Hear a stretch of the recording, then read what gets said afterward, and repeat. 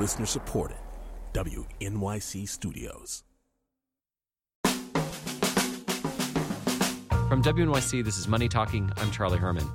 The response to the 2008 financial crisis, the Great Recession, was the passage of the Dodd-Frank Act in 2010. It was meant to prevent another crisis, to rein in what was seen as risky behavior in the financial industry, and to end too big to fail. But from the get-go, it's come under attack. Critics say it prevents lending and tries to fix problems that weren't responsible for the recession.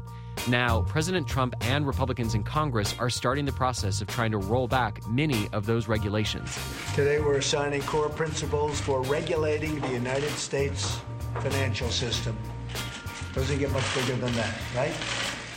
With me to talk about the future of financial regulations in this new administration is Gillian White. She's an editor at The Atlantic. Good morning, Gillian. Morning. So what are the issues that Republicans have with Dodd-Frank?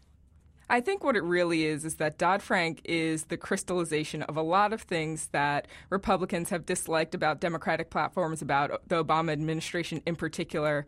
And it's things like increased regulatory burden on businesses, legislative complexity, and what Republicans see as a general overreach of the government into the business sector. And I think that's what's coming to bear here. But how is the financial sector doing even amongst all these new regulations?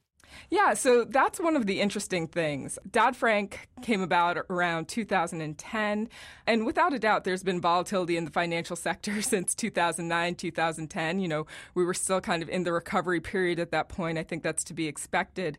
But in the years following, you know, American banks have had some record-setting periods post-Dodd-Frank. So in the second quarter of 2014, for instance, American banks earned more than $40 billion, and that's the second highest total profit in more than 20 years. Well, the president also talked about that part of the problems with all these regulations is that people can't get loans because it's too burdensome, that there's just too many regulations. Frankly, I have so many people, friends of mine, that have nice businesses. They can't borrow money. They just can't get any money because the banks just won't let them borrow. How accurate is that? How difficult is it to get a loan now? To say that there's been a tightening in the credit market and in lending since the recession, that's absolutely true. I mean, that was part of the intent of Dodd-Frank. It was meant to increase due diligence and the safety of the loan markets, as well as make banks do a little more work, do a little more assessing before they lent to people. The result is that for some, it has been harder to get a mortgage. And for some businesses, particularly small businesses, it's been harder to get loans. Lending has been tighter.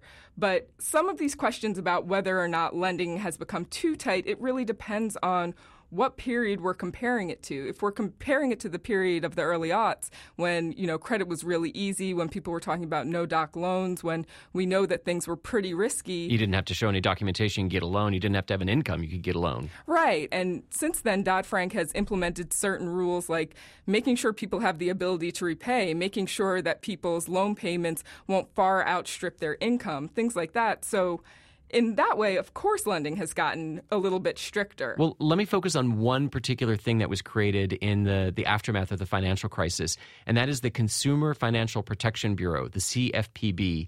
I think I wouldn't be overstating it if I said that Republicans, the kind of haters on this agency, and its chief, Richard Cordray. This is a rogue agency. We have set up basically a dictator. The CFPB is a rogue agency. It does not have any oversight here in Congress. It's an example of an attack on what America fundamentally means. I mean, this is an agency, Gillian, that is tasked with protecting consumers when it comes to things like car loans or student loans or payday lending. Why so much opposition?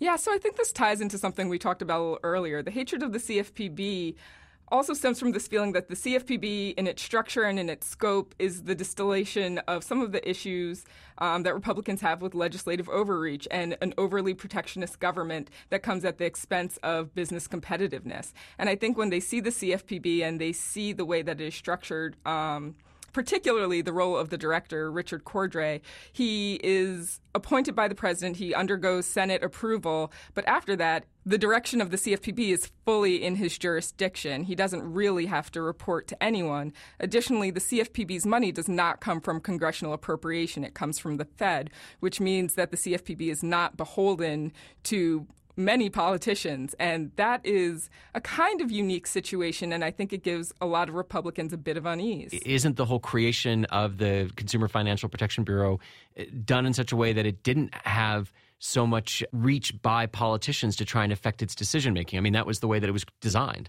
Exactly. It was meant as a response to what many felt was the systemic failure of the current system to the American public, with the excessive risk-taking and bad moves that the banking sector made during and before the crisis. There are proposals to eliminate it, to restructure it, to make it more accountable to Congress. What would any of these changes mean, you think, for consumers? One of the things is that a lot of the work that's been done in the past 6 years when it comes to the field of consumer finance has been spearheaded by the CFPB. So when we talk about stricter policies for payday lenders, for prepaid cards, action against banks, for things like Wells Fargo's fake account scandal, those are all things that have been tackled by the CFPB.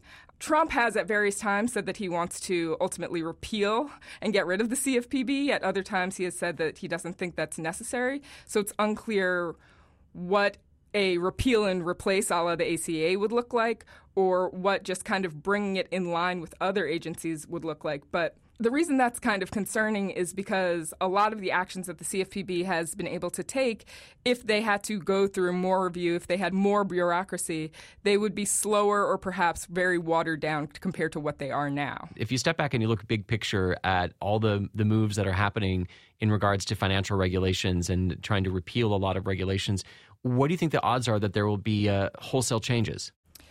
So I think it's hard to say at this point, but one of the things that is interesting about Dodd-Frank that has driven a lot of people crazy is that it is so broad, expansive, and complex. A lot of the provisions of Dodd-Frank are already implemented or partially implemented.